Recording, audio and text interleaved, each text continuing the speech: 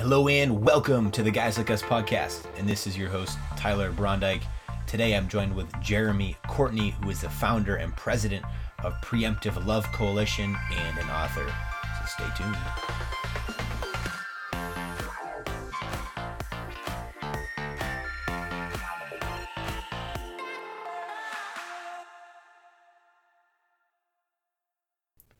Welcome back, everyone, to the Guys Like Us podcast. This is your host, Tyler Brondike, and thank you so much for tuning in to another episode. I'm excited for this conversation today with Jeremy Courtney, who is the founder and president of Preemptive Love Coalition. He is also an author of several books, most notably his latest, Love Anyway, An Invitation Beyond a World That's Scary as Hell. Jeremy and I discuss some of his backstory, growing up in Texas, and then making a shift over to the Middle East right after 9/11, first in Turkey, and then making a move to Iraq. In this episode, we discuss a lot of the work that he's doing with Preemptive Love Coalition, working in the Middle East and in places of conflict, of intense division, and shares what he went through and some stories, but also why this is applicable to our times right now in the United States, in particular in this context. We discuss peacemaking, some misconceptions on peacemaking, his approach and how he works to alleviate division and just these challenges that are tearing down people and people groups. Finally, we discuss some ways that you can get involved, just practically how to be a peacemaker as you go out into all that you do. I'm excited for this conversation with Jeremy and hope that you can take in a few doses, a few points of wisdom and apply it into your life. So without further ado, here's my conversation with Jeremy. Congratulations, first off, on your latest book, Love Anyway, which is releasing at the end of September of 2019. Thanks. Appreciate that. Absolutely. So to get things started, I just want to learn a bit more about you, and for folks who are tuning in and may not know more about your story, would you mind sharing a bit more about your background and your childhood upbringing before we dive into the book? Yeah, I grew up in a loving home. Both my parents were very present and around all the time, stayed together, through all my childhood until today. A couple of sisters, grew up in a family that was involved full-time in Christian ministry. My grandfather was a pastor. My dad, for pretty much my whole life, seemed like was at my grandfather's side, also in professional vocational church ministry. So it was kind of the culture and the air that I grew up in. And when the terror attacks on September 11th took place, I think I was affected at a very deep level. I was a young man, had just graduated from college, had just gotten married, and was standing at a fork in the road in many ways. Our whole future ahead. And in response to September 11th and the trauma and the fear that I think instilled in me and in us as Americans, we raised our hands, my wife Jessica and I, to go off, to be a part of kind of the global response to 9/11. Now, a lot of my friends were going off as military guys. They were joining the military, grabbing guns, going off to kill Muslims.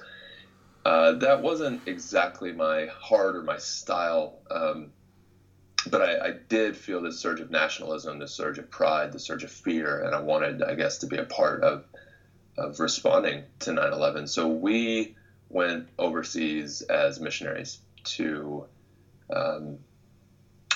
I guess in our own way, to kind of be a part of the war on terror. I would have not said it that way at the time. I didn't know that. But I think deep down, that's part of what was going on. Wow. Well, thanks for sharing a bit more about your backstory and how you've, I guess, kind of the initial seeds, the initial kind of growth into a lot of the work that you're doing now. And I definitely want to come back to kind of some of you mentioned style and kind of approach to for example, peacemaking. But I want to, before we get into that, I wanted to touch a bit more on the origin of your latest book, Love Anyway. So this will be the second book that you will have authored. What motivated you to write this one? Well, everywhere I go right now, I think pretty much the one thing that we all agree on is that our differences are tearing us apart.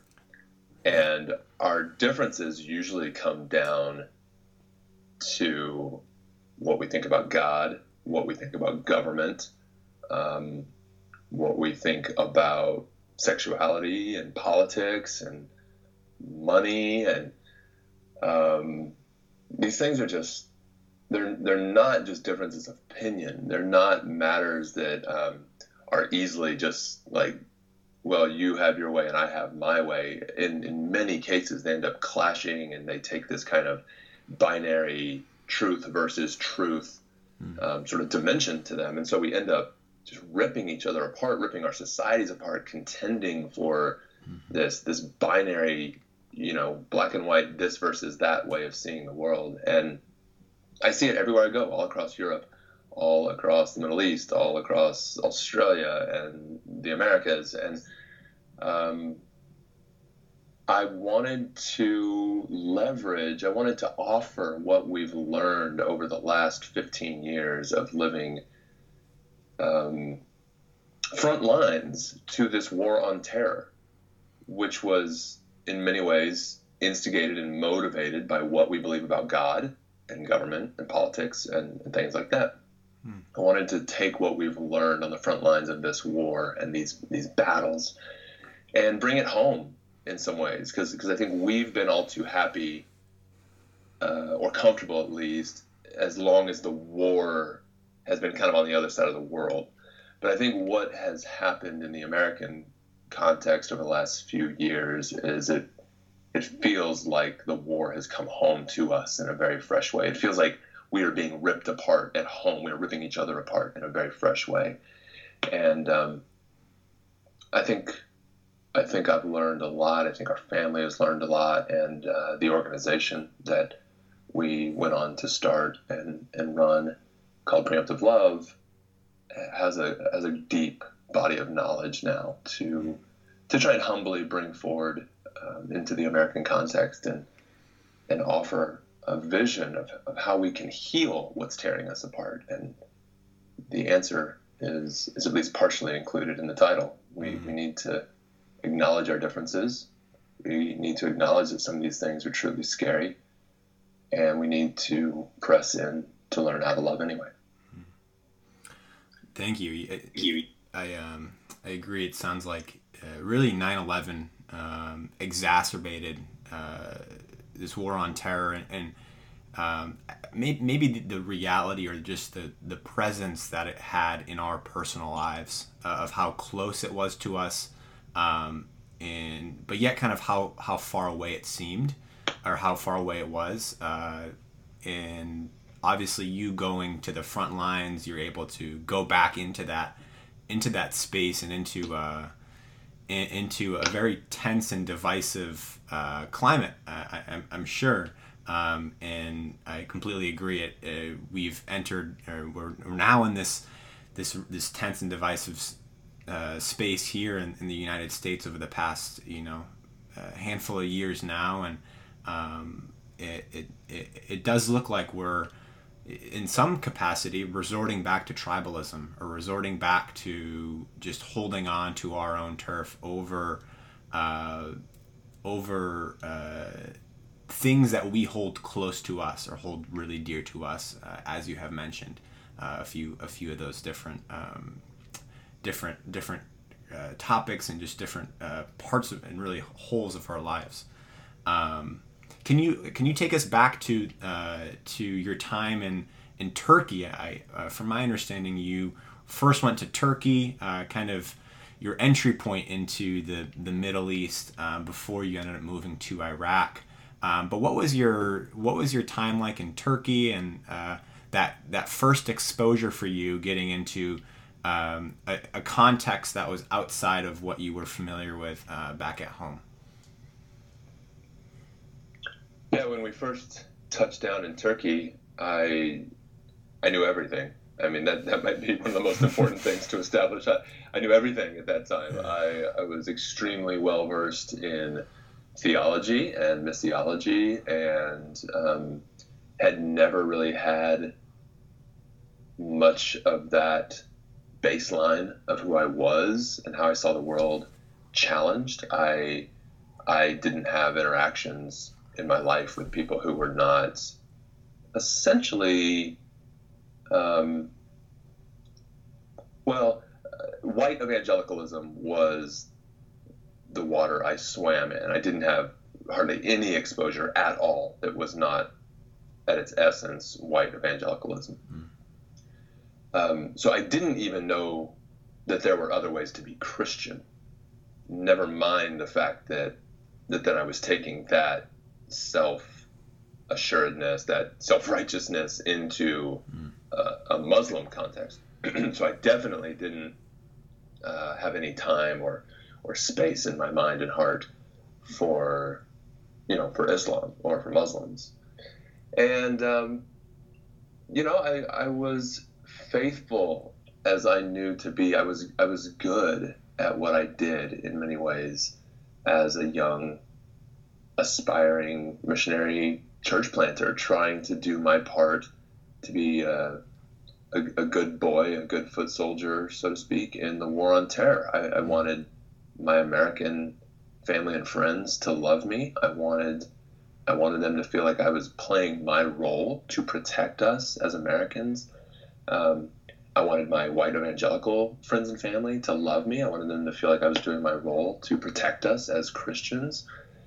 And so I would just go out every day in the streets of Turkey. I traveled the country, and I did it right where I lived, really just battling for the faith. Now, I guess the problem was that no one else was really battling me. No one else was looking for a fight. No one else had a problem with me or with Christianity or with Americans even, really.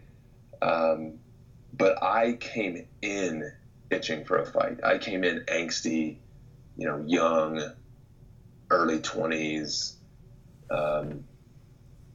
fresh with a seminary degree that sort of conferred upon me all this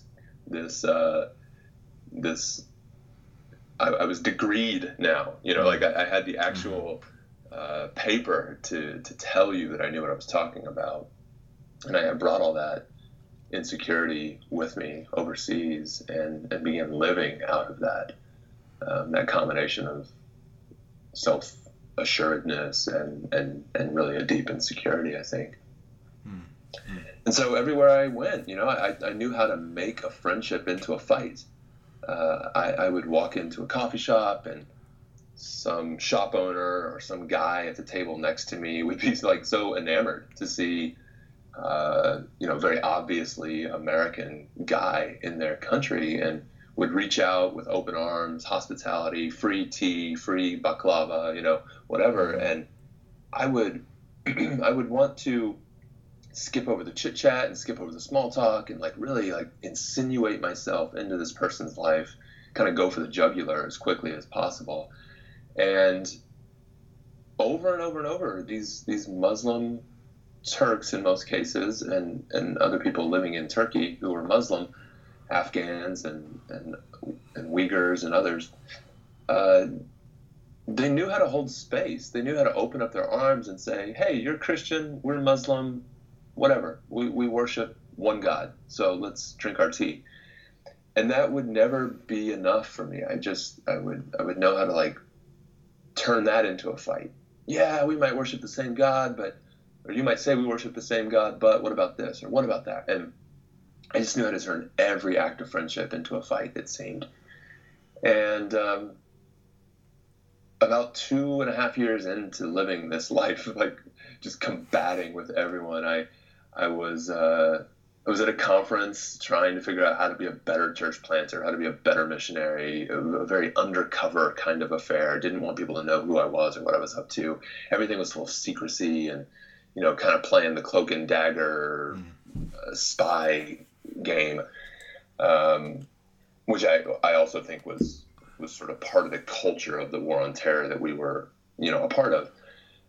So I'm at this conference, I'm face down on the ground, I'm praying, crying out to God, really, why aren't you doing anything through me? Why am I not successful? Why aren't you, making Muslims become Christians? Why aren't you making me a good church planter?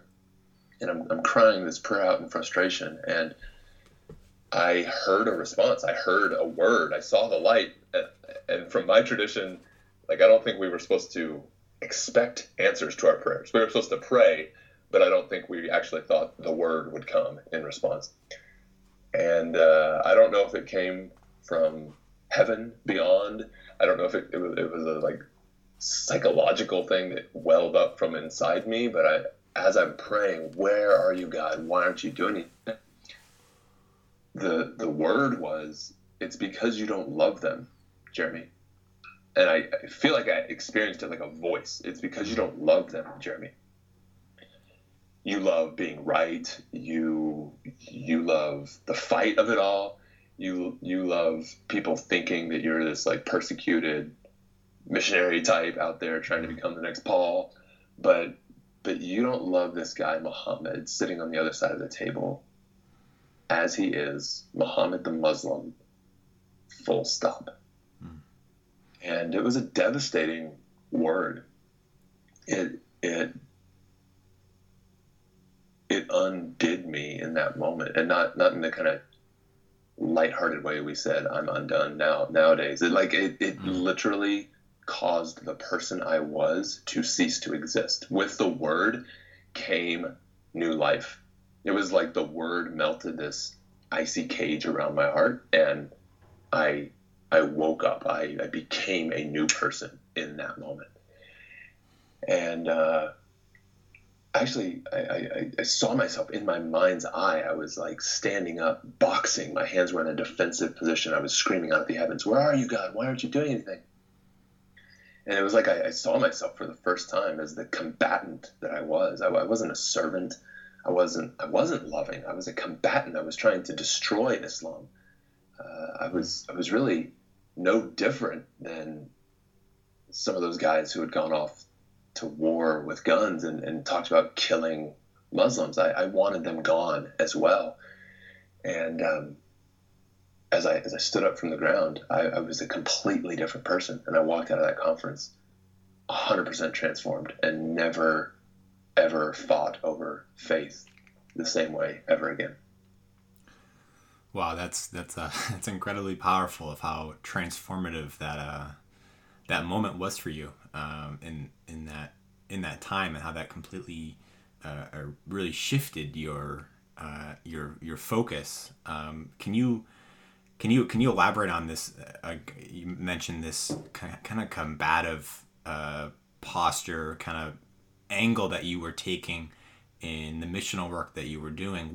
How maybe it was overnight, maybe it was over a longer period of time. How did you shift your missional focus as you kind of, and this can be at that moment, or kind of how that's evolved in the work that you're doing? Well, ultimately, so we were living at that time when all that happened.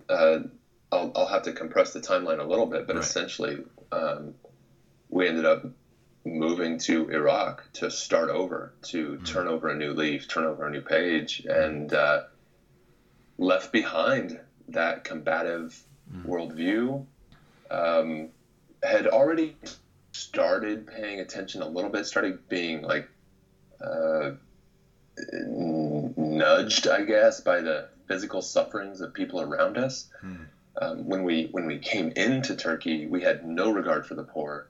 no thought about the physical or complex interlocking systems that people live in. We cared about one thing. We cared about the internal resting place of the soul, and that was the only thing that I cared about, the only conversation I wanted to have. But I started meeting poor people and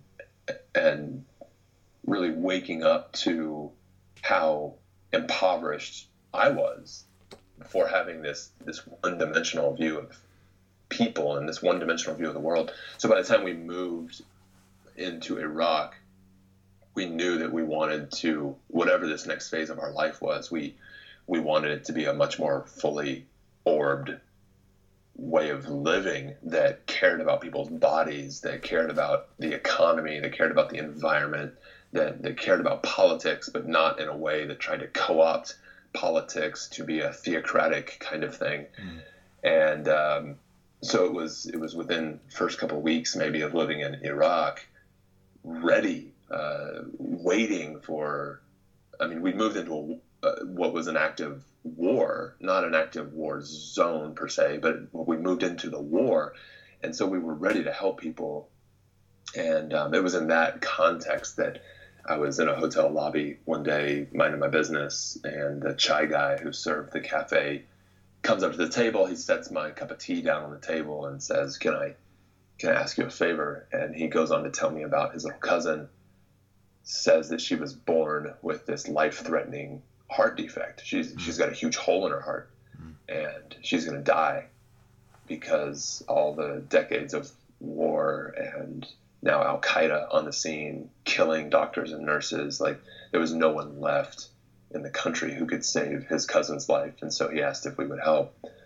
And I agreed to meet with his cousin. A couple days later, he brings his little 6-year-old, 8-year-old girl to the cafe. And it was the most important meeting of my life in many ways. It was the first time I was confronted with a life and death situation of somebody else, and they were begging for my help, and I didn't feel like I had anything to offer, but I decided to throw in with the family anyway, partially just to get them off my back, partially, honestly, just because I still wanted to be able to come to that cafe and didn't want to be the jerk that just completely rejected the dying girl. But whatever my mixture of motivations were, whatever my motivation mixture was, I ended up being introduced to hundreds and then thousands of other kids like her across the country who needed these life-saving surgeries. And I guess to put a point on your precise question, it was meeting other people on their own terms. It was not coming into the room with my own agenda. It was lowering my fists. I guess I didn't say this in my earlier telling of the story, but I saw myself with my fists up when I was praying that prayer. I saw myself with my fists up fighting. And when the word came, "You don't love them, Jeremy," I saw my fists lower from my face. My elbows slackened, my arms started opening wide, and my fists unclenched into, these sort of hands of receiving. And that came in some ways to define my posture for life. I mean, there were some things that still needed to be refined in areas where I'm still growing, but the overall orientation of much of my life ceased to be about me fighting for the faith and started being more about me welcoming others and choosing a path of hospitality. So when I met that little girl, in many ways I was in a more hospitable posture for living, and I think that made all the difference. Missiologically,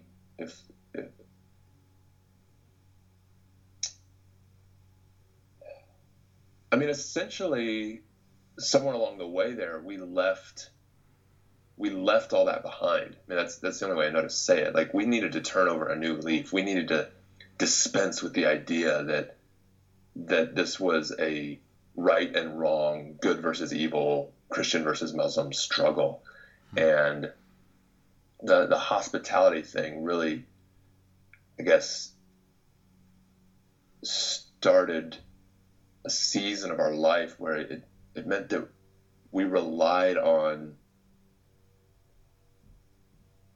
this mysterious spirit, this God who we claimed was love. We entrusted our friends to the spirit. We entrusted our friends to love rather than feeling like we had to be these egotistical agents of change. We couldn't coerce people into faith anymore. We had to just release and be with them.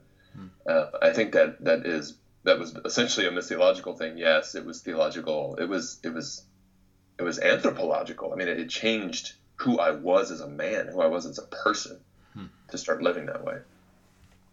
Yeah, that's very very powerful as well, and just this release that and how that completely shifted so many different aspects, maybe that you weren't hoping for, or you were kind of looking for clarity or looking for more understanding, and it kind of blew up your whole perception of how things were supposed to be. So now shifting more into peacemaking, and has gotten a lot more, I'd say, popularity maybe today. Can you explain for listeners who may not be as familiar what peacemaking is all about, or kind of how you see peacemaking, and maybe some of the misconceptions that need to be clarified? That's good. That's great. Let me see if I can get a running start into that. So I guess by way of narrative, to just catch everything up, because I think it's helpful for understanding now how I think about these things.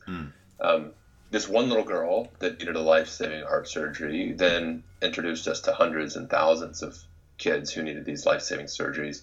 We started helping these kids left and right. We would send them out to surgery for a while. Then we started bringing in world-class expert doctors and nurses, and we started training people all over Iraq to do these surgeries. We'd saved thousands of lives, trained doctors with tens of thousands of hours of training. And we became fairly known in Iraq. I mean, had access to, we were working with the prime minister, we were working with the president and president's wife, and the top Shia Ayatollah, Grand Ayatollah in all of Shia Islam, the top Sunni leaders, tribal leaders. I mean, we had access, and we're working with the most powerful and the most poor.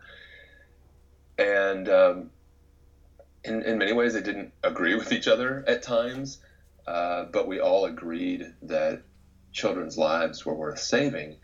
And at the height of that work, this little-known terror group called ISIS blows up on the scene, takes over about a third of Syria and a third of Iraq, and displaces millions of people from their homes, and people are just running for their lives. They need everything from food, water, medicine, shelter, cash, jobs. And we were essentially a very successful small surgery organization, and we had to change everything because people were just filling up in our streets, suffering in need of everything that you and I need to live well in this world. And we essentially abandoned the surgery work to care for millions of people who were living homeless now, on the run for their lives from ISIS. And as the military fight against ISIS started, ISIS had occupied all these villages and all these cities and towns. We would go toward the fight. People are running out of the combat zone. We started running into the combat zone to get aid to people on the front lines, as close to their moment of need as possible.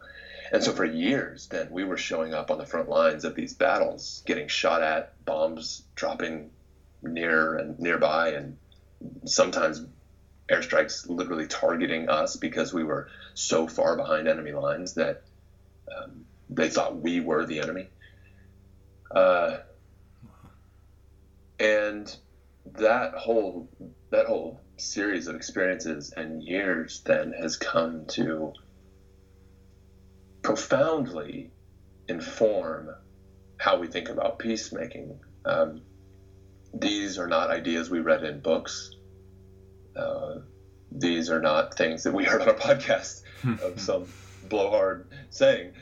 These are things that we had to go out and and test and experience for ourselves. And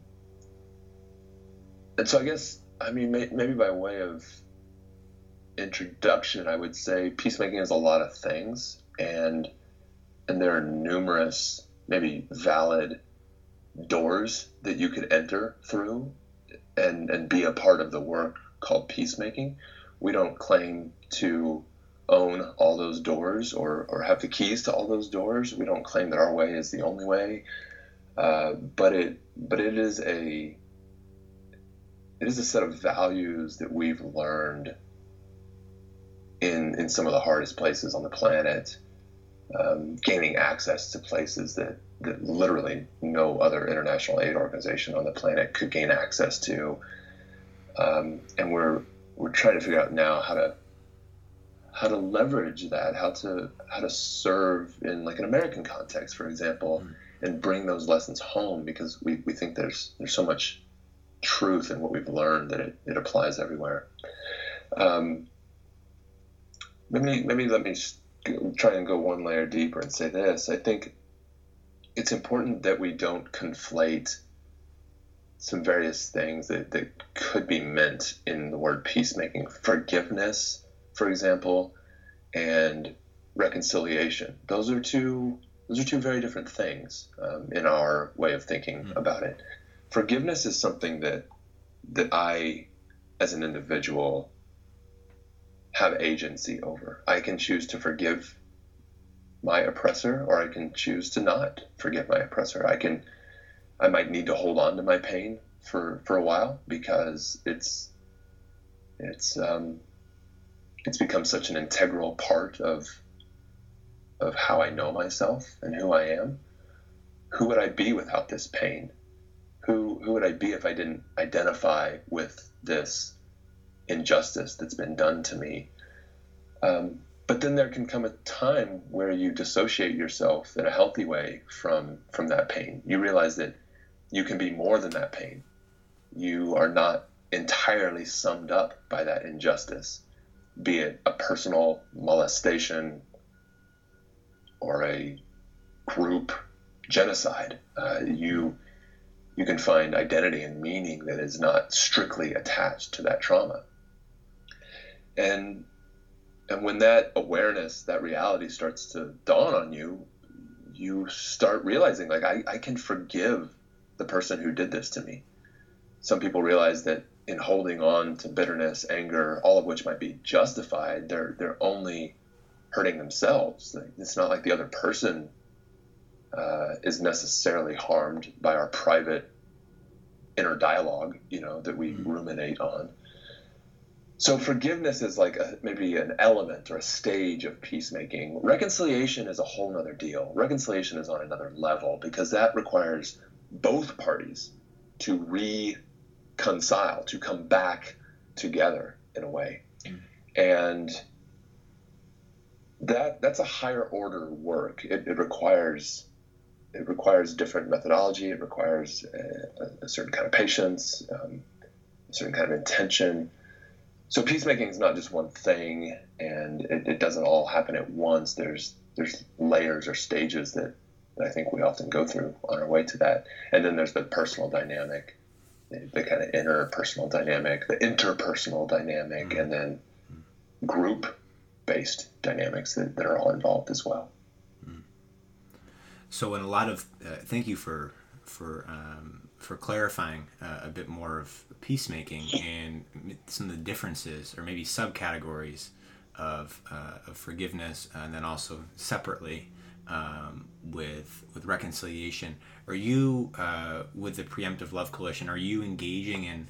I guess forgiveness is more of kind of self-ownership, something that's more on you. Are you engaging more in? Are you also doing reconciliation, or is that something that is not kind of within your sphere or domain?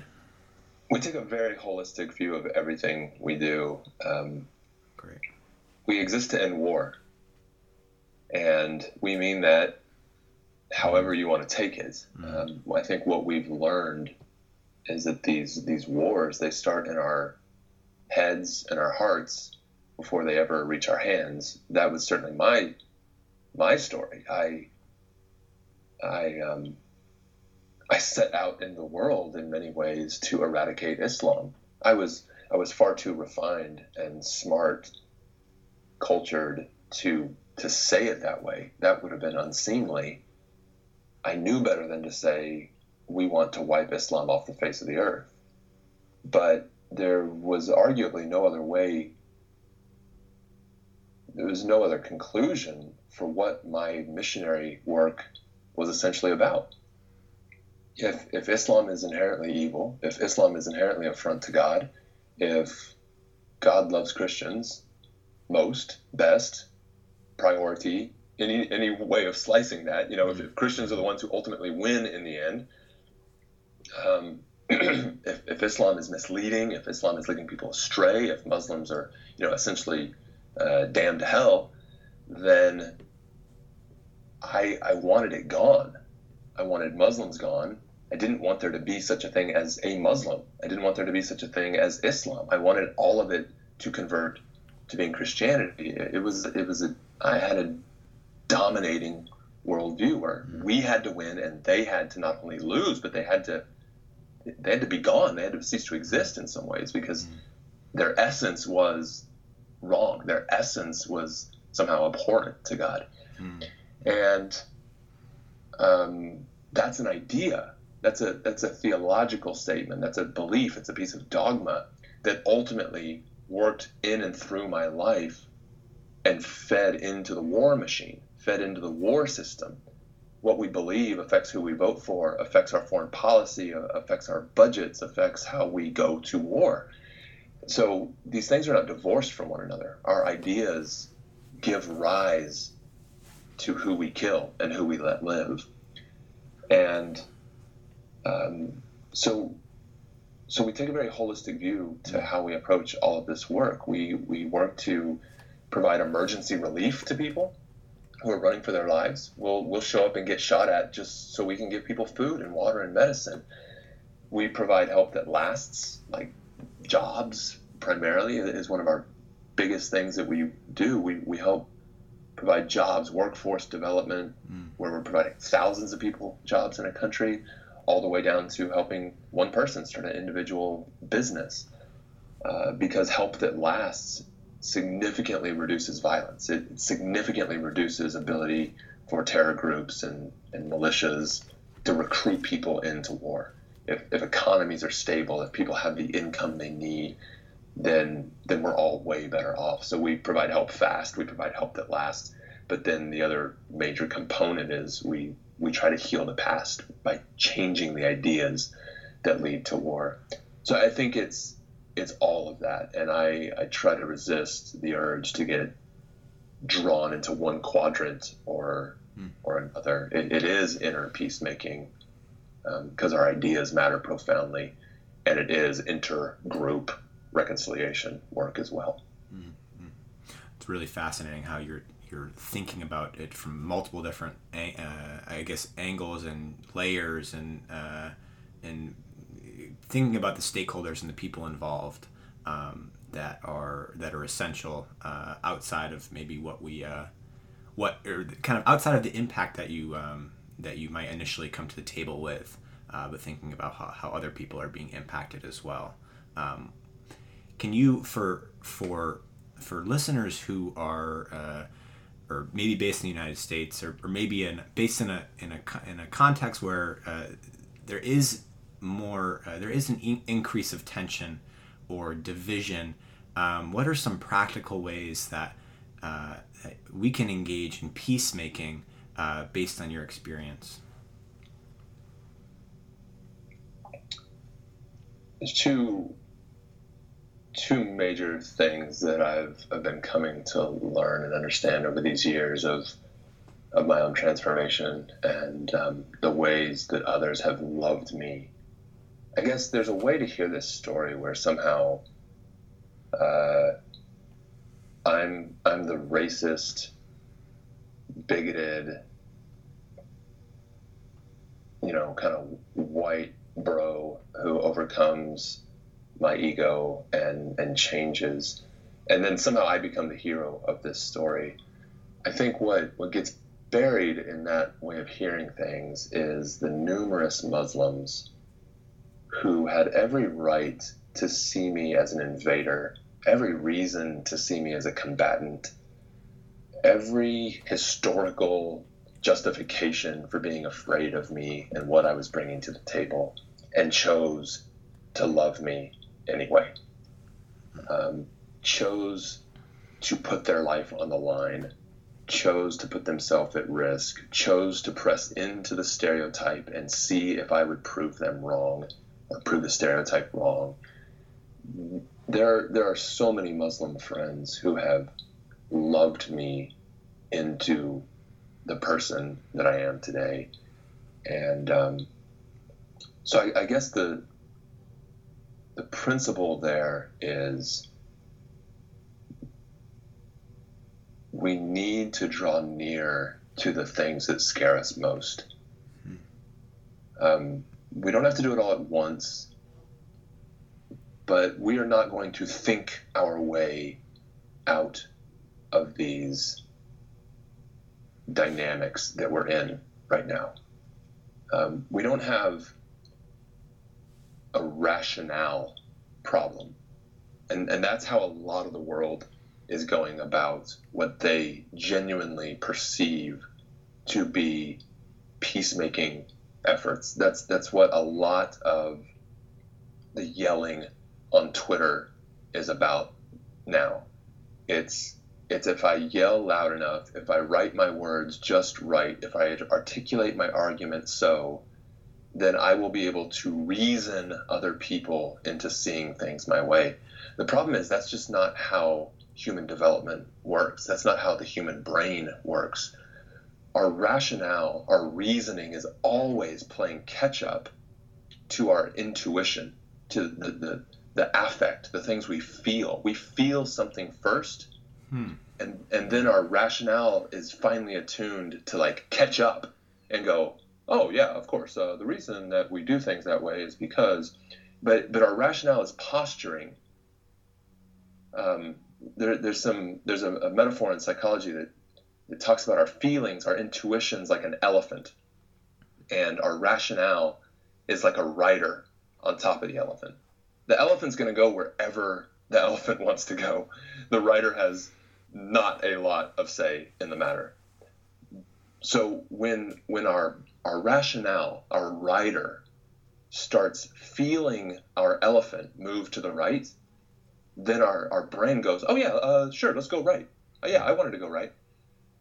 And so we're arguing at these rationale levels, but we're not relating to one another in a healthy way that would change our intuitions, that would change the things we feel before we even know we feel it. Why do some people want to walk to the other side of the street when they look a block ahead and see a black guy walking down the street toward them at 9 o'clock at night?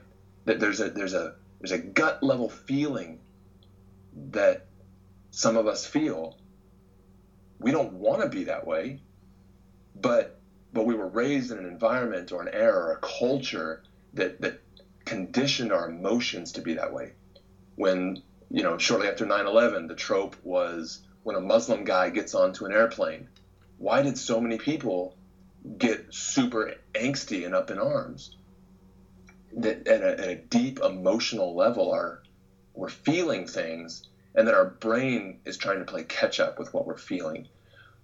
What we have to do is we have to retrain our feelings, our intuitions, the things that affect us. And I think the way we do that is by reframing our relationships. We need a lot more relational experiences with each other, with people who are very different from us. That's how we re-engineer, retrain the things that so many of us are just kind of knee-jerk wired to feel. Is that too esoteric? Does that make sense? It all comes down to relationship. I think it is so much of this. We have to get into relationship with each other. No, thank you. That psychological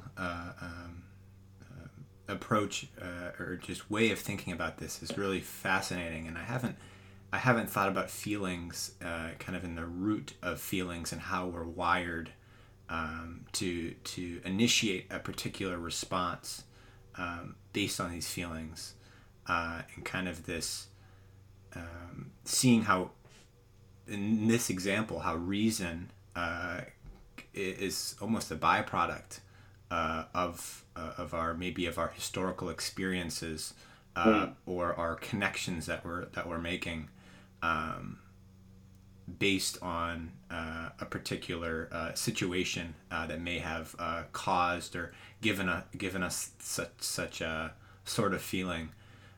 So I guess, yeah, going back to that initial, or kind of unpacking and getting to that initial, just that human connection, and just that, I think, that rawness, but also that pureness, that is available between one person and another person, and seeing just that the deep meaning in restoring that and reestablishing that connection. Is kind of what I'm taking from what you're with what you've explained. But it makes sense, though. I think a lot of it is important to think about our history of where we've come from, and how that has, and how developments have brought us to particular places, and to always have that historical context, and to put that in work with where we might come to the table. The good news is we can change. The Yes. good news is that these hard wirings can change, but we have to be intentional about setting up our lives in such a way that they change. It's not that we will rationalize our way into loving others at a step-by-step level. That's not how it works. It's already too late at that point. Your elephant is already moving in a certain direction by the time your brain realizes, I'm supposed to be a loving person right now. What we have to do is, we can sit down at the dinner table, though, and we can engineer a life structure that will start working on our underlying intuitions. We can pack up our house. I mean, our story, I'll say this in summary. Our story is essentially about leaving home and taking as little as we could take with us. Now, we took a lot of baggage with us to Turkey. I didn't realize it at the time. We packed lightly, but we had a lot of baggage. And after that face-down encounter in the hotel lobby where I heard, "You don't love them, Jeremy," essentially, I left all my baggage, or a lot of my baggage, on that hotel floor when I walked away. And what I walked away is lighter, freer than ever before. So that's why every encounter with Muslims after that was different, because I wasn't dragging all my baggage with me anymore. Then when we moved to Iraq, I left behind a whole other set of baggage. And I think when I started going into the front lines of war and getting shot at and, stuff like that, our team started leaving behind more baggage. So how can we keep leaving home and taking as little as we can with us, so that we can actually experience people for who they are, for how they are? It's not just that we need to open up our table and let more people in. That's part of the story. We do need to draw near, but we also need to relinquish our own over-identification with our own labels. It's not just that Muslims aren't bad and I need to reframe that label. It's not just that any number of labels like that we place on each other. That's half the equation. The other half of the equation is I have to relinquish my over-identification with my own labels and learn that I am more than I thought I was as well. Very well said. And thank you for elaborating on that point. I think that's a great way to conclude this podcast. And just to wrap up, where can people find you, your book, and just stay in the loop with all that you're doing? And then if there's anything else that that we didn't cover or you'd like to say, would love to hear. Yeah, I'll say again, thank you. My name is Jeremy Courtney. The book is Love Anyway. It's available on Amazon or at your local bookstore. You can find out more at loveanyway.com. The organization is Preemptive Love. That's preemptivelove.org. You can also get there through loveanyway.com. Everything we are doing is essentially about working to end war, which is about how we relate to each other. So we'd love for you to join us through one of our Love Anyway gatherings as a monthly giver to Preemptive Love, so that we can work together to end war. That would be amazing. Would love for you to read the book. I believe it's got something really powerful to offer in this moment that we're in right now, where everything's tearing us apart. I think there's a lot of hope and a vision for a way forward. Awesome. Well, thank you so much for your time today, Jeremy. It was a pleasure speaking with you, hearing more about your book, Preemptive Love Coalition, and your story. Thanks, Tyler. Appreciate it.